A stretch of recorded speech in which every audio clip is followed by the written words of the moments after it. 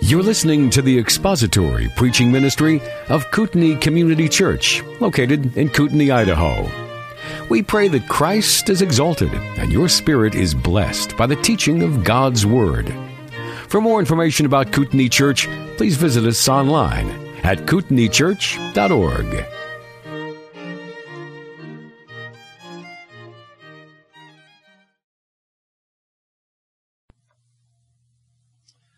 Please turn now to Ecclesiastes chapter 2. And when you found your place, let's pray together before we begin. Our gracious Father, we are grateful to you for what you have provided for us in your word, that it is a source of truth, and it is the eternal and living source of truth. And we thank you that your word does a work in our hearts whenever it is preached, whenever it is sung, whenever it is read. We thank you that your Spirit does that work. And so we pray that you would sanctify us in the truth this morning and help us to think clearly and Christianly about all the things of which we are reading today. We ask this in Christ's name. Amen. The passage that we read at the beginning of the service today, Romans chapter 1, describes the downward spiral of a man or a group of men and women, a culture, a nation, a church, whatever it is, that rejects God's standard of truth and puts something else in its place. And that downward spiral results in men not worshiping nothing, but worshiping anything but the one true and living God.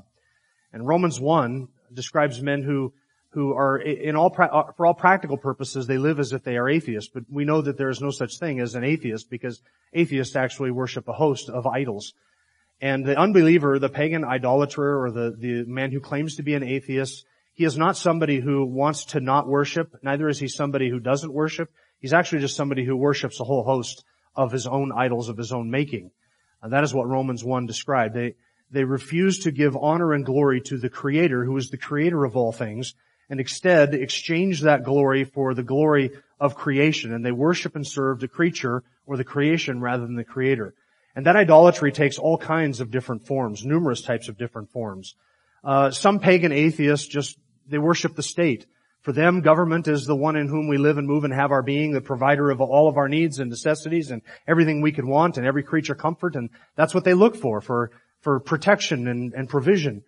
Some pagan atheists worship nature and creation in a very bold form. And so they worship Mother Nature instead of Father God. And environmentalism is their religion. And the discovery of fossil fuels is the original sin. ExxonMobil is Satan. Al Gore is the Pope.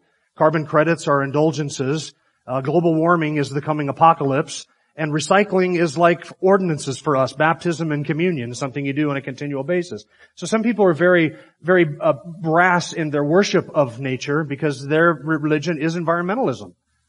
And it becomes a substitute for the one and only true God. For some people, they worship themselves. Some people worship their pride, their possessions, their reputation, their accomplishments, their job. The list goes on and on.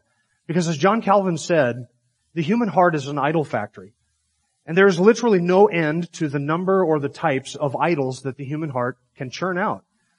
Man without God is set adrift on a sea of idols, which is why salvation is properly characterized in 1 Thessalonians 1 verse 10 as turning from idols to serve the living and true God. Whether you are an atheist, an agnostic, a global environment worshiper, or a state worshiper, or whatever your false religion is, when you become saved, you turn from that. You turn, in essence, from all of that idolatry to the living and true God. An atheist sets up all kinds of idols in their hearts. And one of those potential idols is the idol of pleasure. We were looking at that last week in Ecclesiastes chapter 2. The idol of pleasure. Some people pursue pleasure as an idol or an end in itself. They seek pleasure as their highest goal, their highest good, and all a pleasure seeker is doing is taking God off of that throne and instead putting up on that throne their own personal enjoyment or their delight or their pleasure in some way. And so that becomes their idol. They exchange the good of God for the good of an adrenaline rush or a pleasure rush or some delight that they cherish more than God. It is an exchange that goes on. In Ecclesiastes chapter 2, we see Solomon pursuing, in a very hedonistic, self-centered way, pleasure in the attempt to try and wring out of pleasure any potential meaning or purpose that he might find in pleasure. Having concluded from looking at nature, humanity, and history that everything is empty and vain and meaningless, Solomon turned to a very hedonistic path of pursuing pleasure. And that's what we started looking at last week. Now, to be clear, Solomon was not a theological atheist. He is a practical atheist. And I mentioned throughout our study of Ecclesiastes that Solomon is is the typical expression of a man who rejects God, and I've likened him oftentimes to an atheist. But Solomon was not a theological atheist. He knew that God existed. He never doubted that. Solomon never in Ecclesiastes or anywhere else in Scripture ever denied that God existed or claimed that God didn't exist. But Solomon was a practical atheist. That is to say that as he examined life under the sun, his belief in God and the reality of God did not come into that evaluation at all. So Solomon was looking at life and all of the activities under the sun from an atheistic perspective for all intents and purposes, because God has no bearing in his evaluation of any of these things that he is examining. And so it is also with his pursuit of pleasure. Now last week in verses 1 and 2 kind of introduced Solomon's pursuit of pleasure, and I suggested to you that there are 4 realms in which Solomon pursued pleasure. And they are here given in verses 3 through the end of verse 8. 3 through 8. There are 4 realms here. The first one is wine. Second, his works. Third, his wealth. And fourth, his women. And we'll look at each one of those 4 individually. His wine, his works, his wealth, and his women. But before we do that, I want you to notice 3 things that all 4 of those realms of pleasure have in common. First is this. All of these represent, in their proper use and form, a blessing from God. All of them represent a potential blessing from God. Wine in Scripture is portrayed in the Bible as something that God gives to His people, something that makes the heart merry, something that can be used in an appropriate way, something that is the symbol of God's blessing and a plentiful harvest. The same can be said of work. Work is a blessing from God. You think, well, work, what about the sweat of my brow and the thorns and the thistles? That is the curse upon work, but work was given before there was ever a curse. Work itself is a blessing. It is a good thing that comes from the hand of God. But since we live in a cursed creation, now our work involves thorns and thistles and the sweat of our brow. The same is true as wealth. The Scripture says that it is a blessing of the Lord to make one rich, and He adds no sorrow to it. So financial prosperity can be a blessing from God upon the righteous. It is a curse of God upon the wicked, by the way. Psalm 73 teaches that. I've been talking about that in the church newsletter. And then women, enjoying life with the wife of your youth and the delights of marital love, that is a good thing. None of these things, whether it's a cup of wine or building a house or enjoying financial prosperity or having a wife and a woman and enjoying love together, these things are not evil in themselves. So it is wrong for us to look at Solomon's quest for pleasure in these different areas and to say, well, all of those things then must be empty and meaningless and useless. No, it's that Solomon couldn't enjoy the blessing in those things because of his vantage point and his perspective on pleasure itself. So all 4 of these things represent the blessing of God. Second, all 4 of these things are also things that can become idols very easily. We have all known people who have given up everything and sacrificed everything of even temporal and eternal value for another cup of wine, another drink, or another day at the office, or another cache of possessions and wealth, or even another woman. So men are foolish enough to give up everything just to pursue the enticements of another woman. So all 4 of these things can be blessings from God. They can become idols very quickly. And this is very significant, the third one. All 4 of these realms of pleasure represent areas in which self-control is very difficult to maintain. Areas in which self-control is very difficult to maintain. Whether it is wine, that almost just goes without saying, right? It is using wine in a responsible and measured sense can become very quickly devolve into drunkenness and dissipation, which Scripture condemns unequivocally. Second, works. What can start off as a job and earning for your family and desiring to work 40 hours a week can very soon quickly become an overindulgence, and men can easily lose self-control and start working 80 to 100 hours a week on this, get something else and get lost in that. It can ruin families and ruin marriages. And so it is also with wealth. Desire to have just a little bit more can desire to have just a little bit more, and before long you have somebody who has fallen into the trap of loving money and drowned themselves in perdition and all kinds of ruin just because they love the gold. And so it is also with women.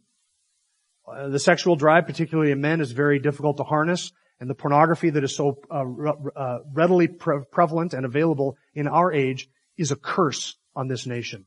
It is the judgment of God on this nation. And the lack of self-control and discipline that many people have in regards to their passions leads them into destruction and destroys their lives. So all 4 of these areas are areas in which it is very difficult to maintain self-control.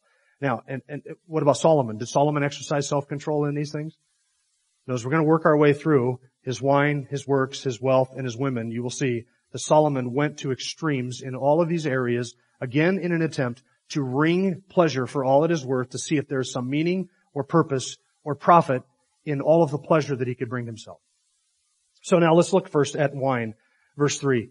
Let's read verse 3 together. I explored with my mind how to stimulate my body with wine while my mind was guiding me wisely, and how to take hold of folly until I could see what good there is for the sons of men to do under heaven the few years of their lives. Now, there's no statement in this text as to whether or not wine is a good thing or a bad thing. Solomon is just describing how he used wine in an attempt to cheer his body and to bring himself pleasure. Using wine in that context, but Solomon is not stating whether wine is good or bad, but using wine in the way that Solomon did, to use it to pursue pleasure as an end in itself, that is an abuse of wine. Now, Scripture has a lot of good things to say about wine, which is all alcoholic beverages, but it also has a lot of caution and bad things to say about wine. And it is not right, and it doesn't stand up hermeneutically to say every bad reference to wine in Scripture describes alcohol, every good reference to wine in Scripture describes grape juice. Right? That doesn't hold up hermeneutically. And so there are good things that Scripture says about wine and the proper use of wine, the perspective on that, and there are bad things that Scripture says about wine. And again, drunkenness and dissipation and excess in that area is unequivocally condemned. Drunkenness is always sin. Scripture has nothing good to say about dissipation or drunkenness in the use of wine. So for Solomon, what was it? Did he use wine wisely because he enjoyed a nice white wine with his lamb chop? I don't know if you use white wine or red wine. I'm not a connoisseur of any of that, so I don't know if that was appropriate or not. Or did Solomon dive off into excess and go to extremes? I think that the text here represents that he did both. And I want you to notice, in verse 3, Solomon says, I explored with my mind. Now twice, Solomon refers to his mind and how his mind guided his exploration of wine. I explored with my mind how to stimulate my body with wine while my mind was guiding me wisely. That represents a wise, a measured, a responsible use of wine in its context. Solomon is not somebody just diving off into extremes without any kind of rationality behind it. The word, how to cheer my body or stimulate my body, depending on what translation you're using, that word means to grab onto something and kind of pull it along. And it has the sense of intentionality, as if Solomon, with his mind, was laying hold of his body and dragging his body into this experiment to use this in such a way as to then evaluate it with his mind, evaluating whether my experience with wine and my use of wine was sufficient to bring me profit and advantage and pleasure under the sun. So he's looking for meaning in this, but the use of his mind 2 times there refers to, I think, a wise and measured use of wine in that context. But then Solomon didn't stop there. The next phrase seems to suggest that Solomon plunged past that responsible use into an abuse of wine. In verse 3, he says, while my mind was guiding me wisely, and how to take hold of folly. So there are two things that Solomon did with his body. With the use of wine. He used wine with his mind, bringing it along, his body along, and he explored how to take hold of folly. And in the context of describing here his use of wine, I think that describes drunkenness. What does folly, in terms of the use of wine, look like? Proverbs chapter 20, verse 1 says, wine is a mocker, strong drink, a brawler, and whoever is intoxicated by it is not wise. That's one of the warnings about wine in Scripture. So what does the use of wine look like for a fool? It's dissipation and drunkenness. It's going to extremes. It's using and abusing a good gift that God has given in a way that is inappropriate. And that, I believe, is what Solomon did here when he says that I also discovered how to lay hold of folly. So he used it wisely, but he also used it and abused it. But when you think of Solomon abusing wine, don't think of Solomon staggering around the palace with his bottle in his brown paper bag, slurring his words and drinking incoherently, wasting away in Margaritaville looking for his lost shaker of salt. That's not the type of pursuit that Solomon was on. Rather, even in the extreme use of wine, this was done with rationality, in that he abused it and overused it and then stepped back and evaluated the abuse of it. Is there even any profit in going to the extreme with this? He wasn't a lush who drank uncontrollably. He did take it to extremes, but even that extreme was evaluated for its benefit and its profit. in terms of its pleasure. And so with that in mind, then what did Solomon conclude about the use and the abuse of wine? Is there any profit in it? In using wine to cheer the body, or even in going to extremes with it? Look at the end of verse 3. He took hold of folly until I could see what good there is for the sons of men to do under heaven the few years of their lives. We find out at the end of the passage that this too was vanity, even striving after wind, and there was no profit to it under the sun.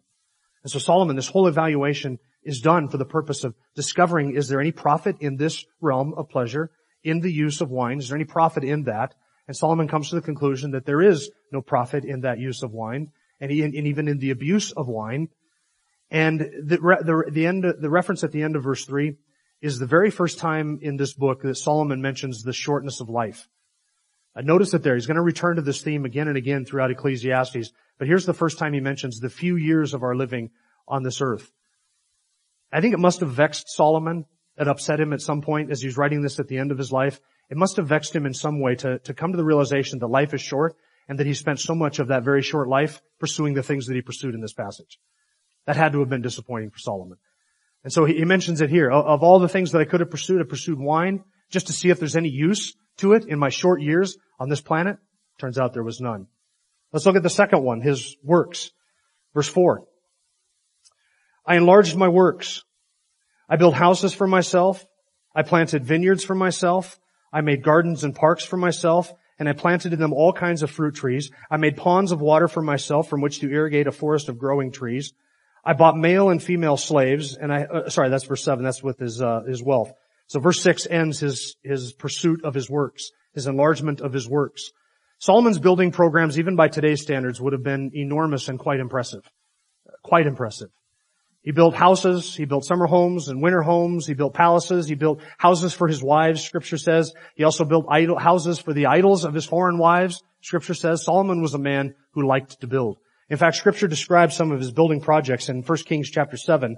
And here's what it says. Now Solomon was building his own house 13 years, and he finished all his house. He built the house of the forest of Lebanon. Its length was 100 cubits, and its width 50 cubits, and its height 30 cubits, on 4 rows of cedar pillars with cedar beams on the pillars.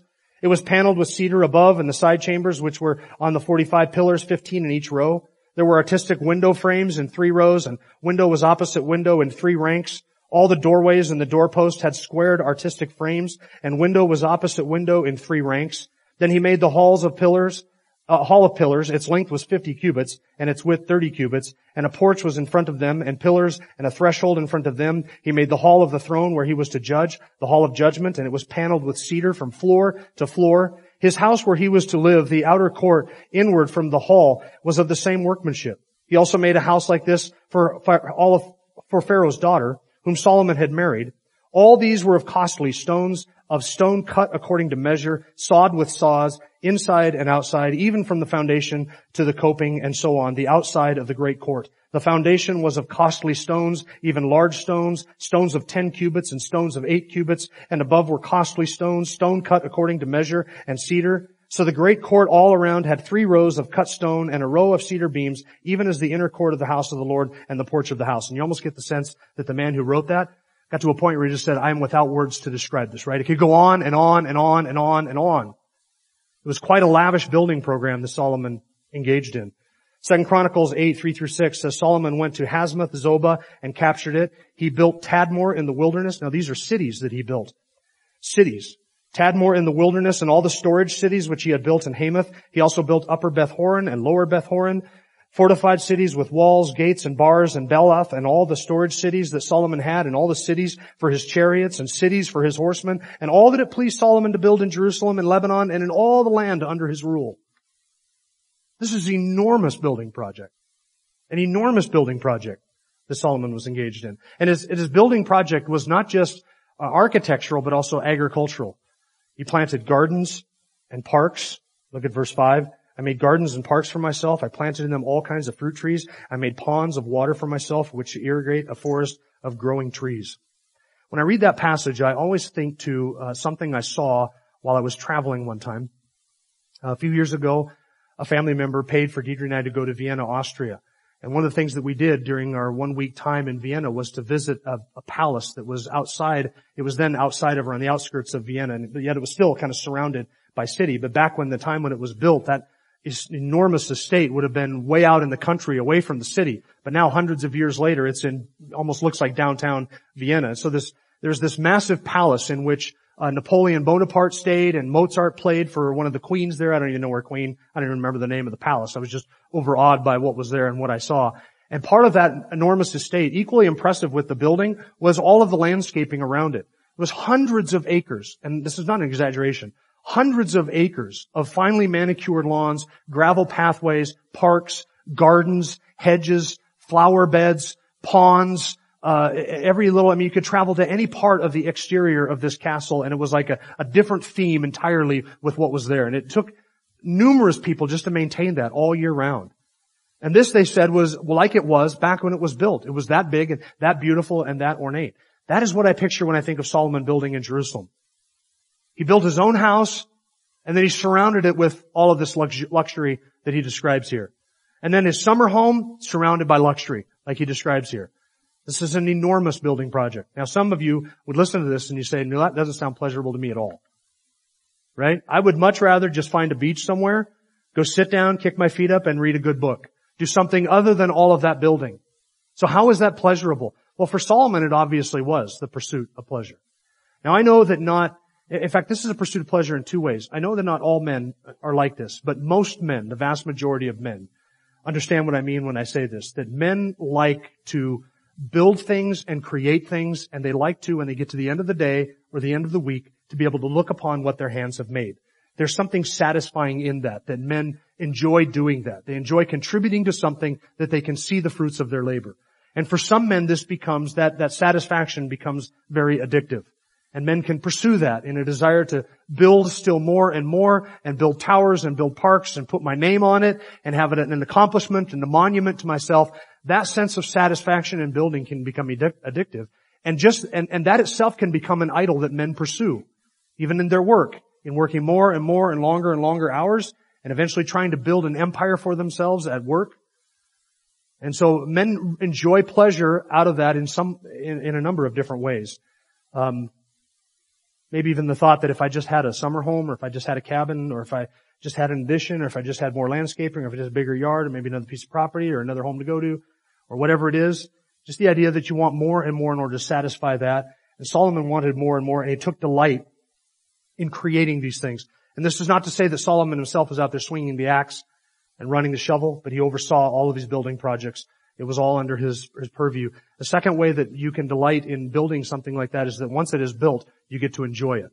So you can imagine that Solomon would build these parks and these gardens and all of these forests of growing trees and enjoy the fruit trees. There is a certain delight and pleasure in being able to go out and roll around in the grass and sit next to the pond that you built and enjoy the grass that you planted and enjoy the fruit trees and sit under them in the shade and just relax, if Solomon even had time to relax with all that building going on. But those are the ways that men can delight even in a building project like Solomon describes here. Now, there are two things that are unique here in Solomon's description of his building projects that I want you to notice. The first, Solomon uses language that seems borrowed from Genesis chapter 1 and 2 in God's creation account of the Edenic paradise in the Garden of Eden. Solomon uses words like planted and built and watered and made. That language, those are words used by how God created the first paradise in Eden. And furthermore, Solomon refers to his gardens, and he uses the same word for garden that is used of the Garden of Eden, and he uses that phrase, all kinds of fruit trees, and that's used, I think, 3 different times in Genesis 1 and 2 to describe God planting trees and making trees in the Garden of Eden. And this has led some people to suggest that as Solomon is describing this, what he is admitting to or describing is his own attempts to recreate a paradise for himself. And this would make sense in light of Solomon's view, his perspective. Because Solomon may have been thinking about or pondering the early chapters of Genesis and wondered to himself, what would it be like to enjoy a creation before vanity set in, before meaninglessness took over, before the curse came and now saps everything that I do of meaning and significance. This may be Solomon describing his own attempt at creating for himself an environment secluded from everything else as if to enjoy without the effects of the fall, this this creation as it would have existed in Eden. But you can't do that, can you? Because there's no place in the world you can go, there's no place in the universe you can go, that you can escape the curse, that you can escape this vanity. So even all of this building project for Solomon was vain. And notice that he did it for himself. Everything was for himself. These weren't public works. This wasn't what he did for the nation of Israel, for the people to enjoy. These are his own personal parks and ponds and gardens, etc. The second thing I want you to notice that's significant here is there is something missing in Solomon's list of building accomplishments. And it is not immediately visible to your eye, but once you notice that it's missing, all of a sudden you realize that it speaks volumes. What building was Solomon most known for? In fact, it was named after him. It's called Solomon's Temple. And that was, in fact, after he became king, his very first building project. It took him 7 years to build the temple for God, known as Solomon's Temple. But it took him 13 years to build his own palace. And what does that say about Solomon's priorities by the time he got done with the temple? And I suspect that by the time we get to the end of Ecclesiastes, the significance and the centrality of the temple was a long way from Solomon's mind. It doesn't even make it on his list of building accomplishments. Where for us, we would think that that should have been his most significant accomplishment. And having done that, he should have been content with that. But he wasn't. So that is his works. That is his works. And by the way, today, what is left of Solomon's works? You can go to Jerusalem and there's portions of a pool that date back to Solomon's time. There's a portico, the remnants of Solomon's portico that is there in Jerusalem today. And a few other things that are noted for belonging to Solomon and being part of that. But for the most part, his entire building project, all of his building programs, all of it has been buried in the sands of time, lost to history. This time has marched on, and all that is left is a hollowed out shell of what Solomon originally did. And it is stripped of its glory for sure. Alright, so that is his works. So he sought pleasure in his wine, in his works, and now look at his wealth. Beginning in verse 7. I bought male and female slaves, and I had home-born slaves. That means that Solomon purchased slaves from abroad, probably foreign nations, maybe even slaves that were Jews. And he purchased those slaves, and they served him in his temple, and in his court, and in his home, and as part of all that it took to run his kingdom. So Solomon had those slaves, and then he refers to having home-born slaves. That means that the slaves whom Solomon purchased would have children, and those children would belong to Solomon, not in the sense that he sired them, but in the sense that they would be his personal slaves as well. So he had slaves that he purchased and slaves that were born in his house who were his own. Also I possessed flocks and herds larger than all who preceded me in Jerusalem. And back in that time, in a very agrarian culture, flocks and herds were a measure of one's wealth. You remember that Job's wealth is counted in terms of how many animals he had. Same with Abraham and others. In an agrarian culture like that, having large flocks and herds is a significant signal of one's wealth and one's ability to provide for all of those animals, because you'd have to own the land or at least be able to rent the land upon which to graze all of these significant flocks and herds. Also, I possessed flocks and herds larger than all who were in Jerusalem before me. Also, I collected for myself silver and gold and the treasure of kings and provinces. The treasure of kings and provinces there refers to the tributes that Solomon would have received from other nations over which he ruled, and kings and other governors would have sent him tribute, and this all contributed to Solomon's treasury. And he brought in an enormous amount of wealth. And again, 1 Kings chapter 10 describes this. Now the weight of gold which came into Solomon in 1 year was 666 talents of gold. Besides that, from the traders and the wares of the merchants and all the kings of the Arabs and the governors of the country, King Solomon made 200 large shields of beaten gold, using 600 shekels of gold on each large shield. He made 300 shekels of beaten gold, using 3 minas of gold on each shield. And the king put them in the house of the forest of Lebanon. Moreover, the king made a great throne of ivory and overlaid it with refined gold. There were 6 steps to the throne and a round top to the throne at its rear, and arms on each side of the seat, and 2 lions standing beside the arms. 12 lions were standing there on the 6 steps on the one side and on the other. Nothing like it was made for any other kingdom. All King Solomon's drinking vessels were of gold. All the vessels of the house of the forest of Lebanon were of pure gold. None was of silver. It was not considered valuable in the days of Solomon. For the king had at sea the ships of Tarshish, which the ships of Hiram, once every 3 years, And the ships of Tarshish came bringing gold and silver, ivory and apes and peacocks. So King Solomon became greater than all the kings of the earth in riches and in wisdom. All the earth was seeking the presence of Solomon to hear his wisdom, which God had put in his heart. They brought every man his gift, articles of silver and gold, garments, weapons, spices, horses, mules, and so much year by year. 2 Chronicles 9:27 says, the king made silver as common as stones in Jerusalem, and he made cedars as plentiful as sycamore trees that are in the lowland. That was his wealth. And look what he describes in verse 8. I also collected for myself silver and gold, the treasures of kings and provinces. I provided for myself male and female singers. As a man had the wealth to hire a personal concert whenever he wanted, male and female singers. Have you ever realized, I mentioned this a couple weeks ago, that you and I today, in spite of the fact that we don't have the kind of wealth that I just read of here, you and I today live more comfortably and more conveniently than Solomon ever hoped or dreamed of?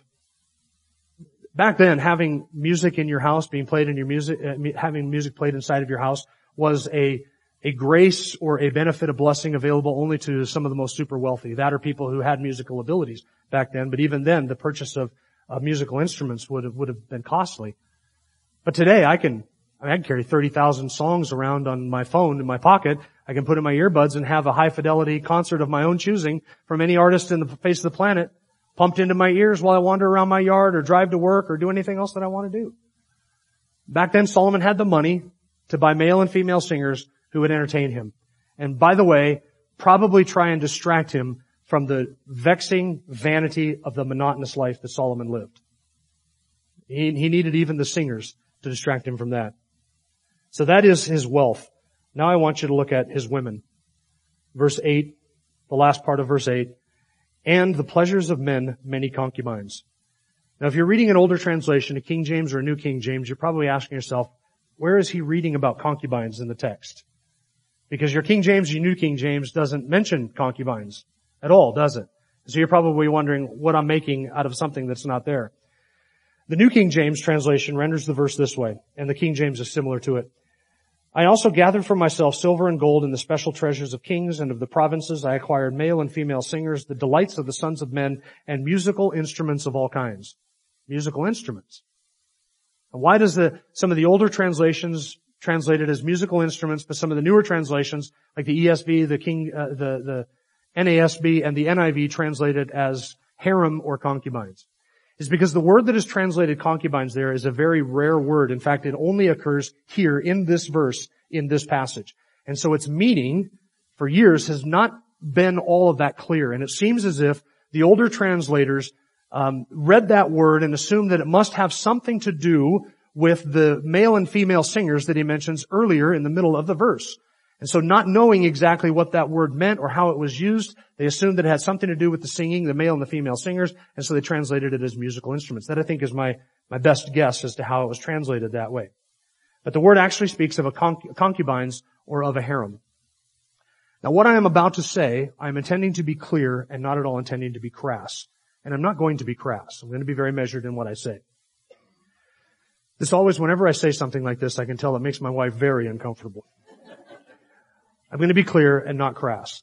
The word that is translated as concubine here is a word that is very similar to and related to the Hebrew word that speaks of the breast, the body part. So that is why it is translated as concubine or harems here. Solomon is, and he's not even using the actual word that is translated or for breast, for that body part. He is using a variation on that word, and one that suggests that he may have been using something that was a vulgar part of the vernacular, a slang or kind of derogatory reference to that body part. So he is saying here, I even had for myself the pleasures of men, abundant breasts. That is what he is doing. Now, keep in mind that you are getting a glimpse at how Solomon viewed women at this point in his life. That he would refer to women that way, because a concubine, a collection of concubines or a concubine, a harem, existed for only one purpose, and that was to bring pleasure to the man. That's all. That they didn't have the same rights as the wives. They weren't viewed in that stature. They existed for one reason and one reason only, and that was it. But here he is describing them in a very vulgar sense, in a very slang way. If Solomon was known for anything other than the temple, it is the abundant women that he had at his side on a continual basis.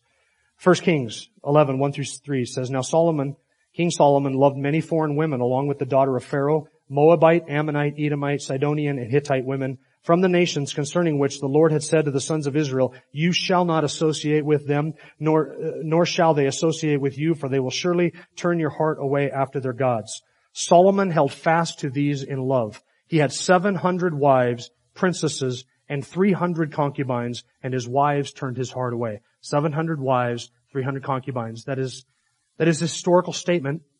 That is not an exaggeration. 1,000 women at his disposal. To put that into perspective, Solomon could go to bed with a different woman every night for 2 years and 9 months and never see the same woman twice. That is unbelievable.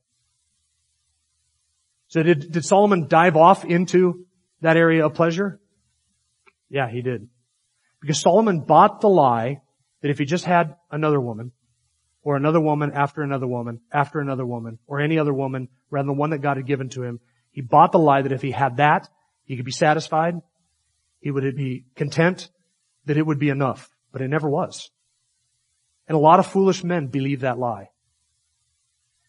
Does your browser history, would it reveal to the world that you have believed that lie as well? Does your browser history contain a harem of women that would rival Solomon's?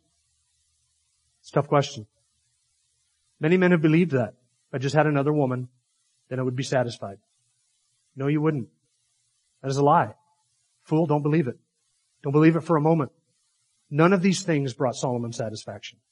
None of them. Did Solomon have a good time? Oh yeah, he had a good time. A mind-boggling good time. He engaged in and enjoyed all of these pleasures, not chronologically one right after another in a sequence, but probably all four of these at the same time, in abundance beyond what our minds can imagine or even hope to imagine, and yet none of it satisfied, because Solomon says at the end of it, it was all vanity and chasing after the wind, and there was no profit to it under the sun.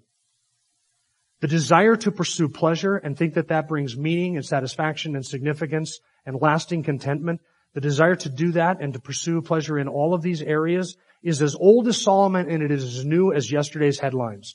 Because not only have many men and many women been lured away into destruction because of this pursuit of these pleasures, but also many nations have been destroyed by the pursuit of these same pleasures. And I want you to understand that Solomon's pursuit of these women, it was a violation of his marriage covenant.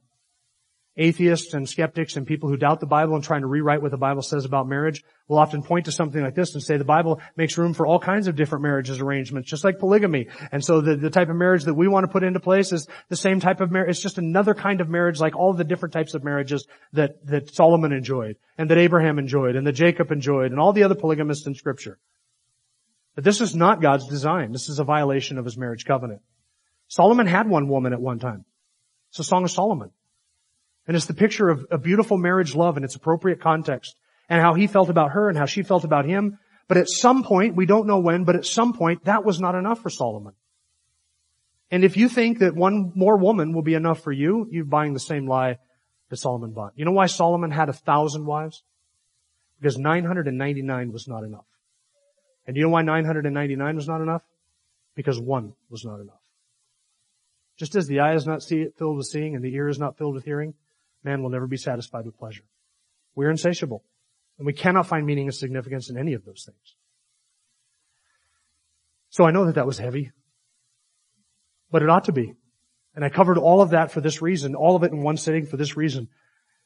I want you to get a sense of the taxing busyness that Solomon in this pursuit of pleasure endured. It's one thing after another to degrees that we cannot imagine, and yet he exhausted all of these avenues, all of these revenues, all of these places and positions and passions and everything after this pleasure. Everything that he did to satisfy himself. And yet if Solomon cannot be satisfied with all of that, you will never and I will never be satisfied with even just a little bit more than what we have. Because our satisfaction is not in those things, and it can never be in those things. We have to make our satisfaction in God and in Christ and what he has done, and realize that in this world we will never be satisfied with anything. And to pursue that by any means, even if it's pleasure, is a fool's errand, because pleasure is notoriously elusive. Now next week, as I promised, we will go through a biblical perspective of pleasure and enjoyment and how God views those things. And we will look at the results of Solomon's quest for meaning and pleasure in verses 9 through 11. Let's pray together.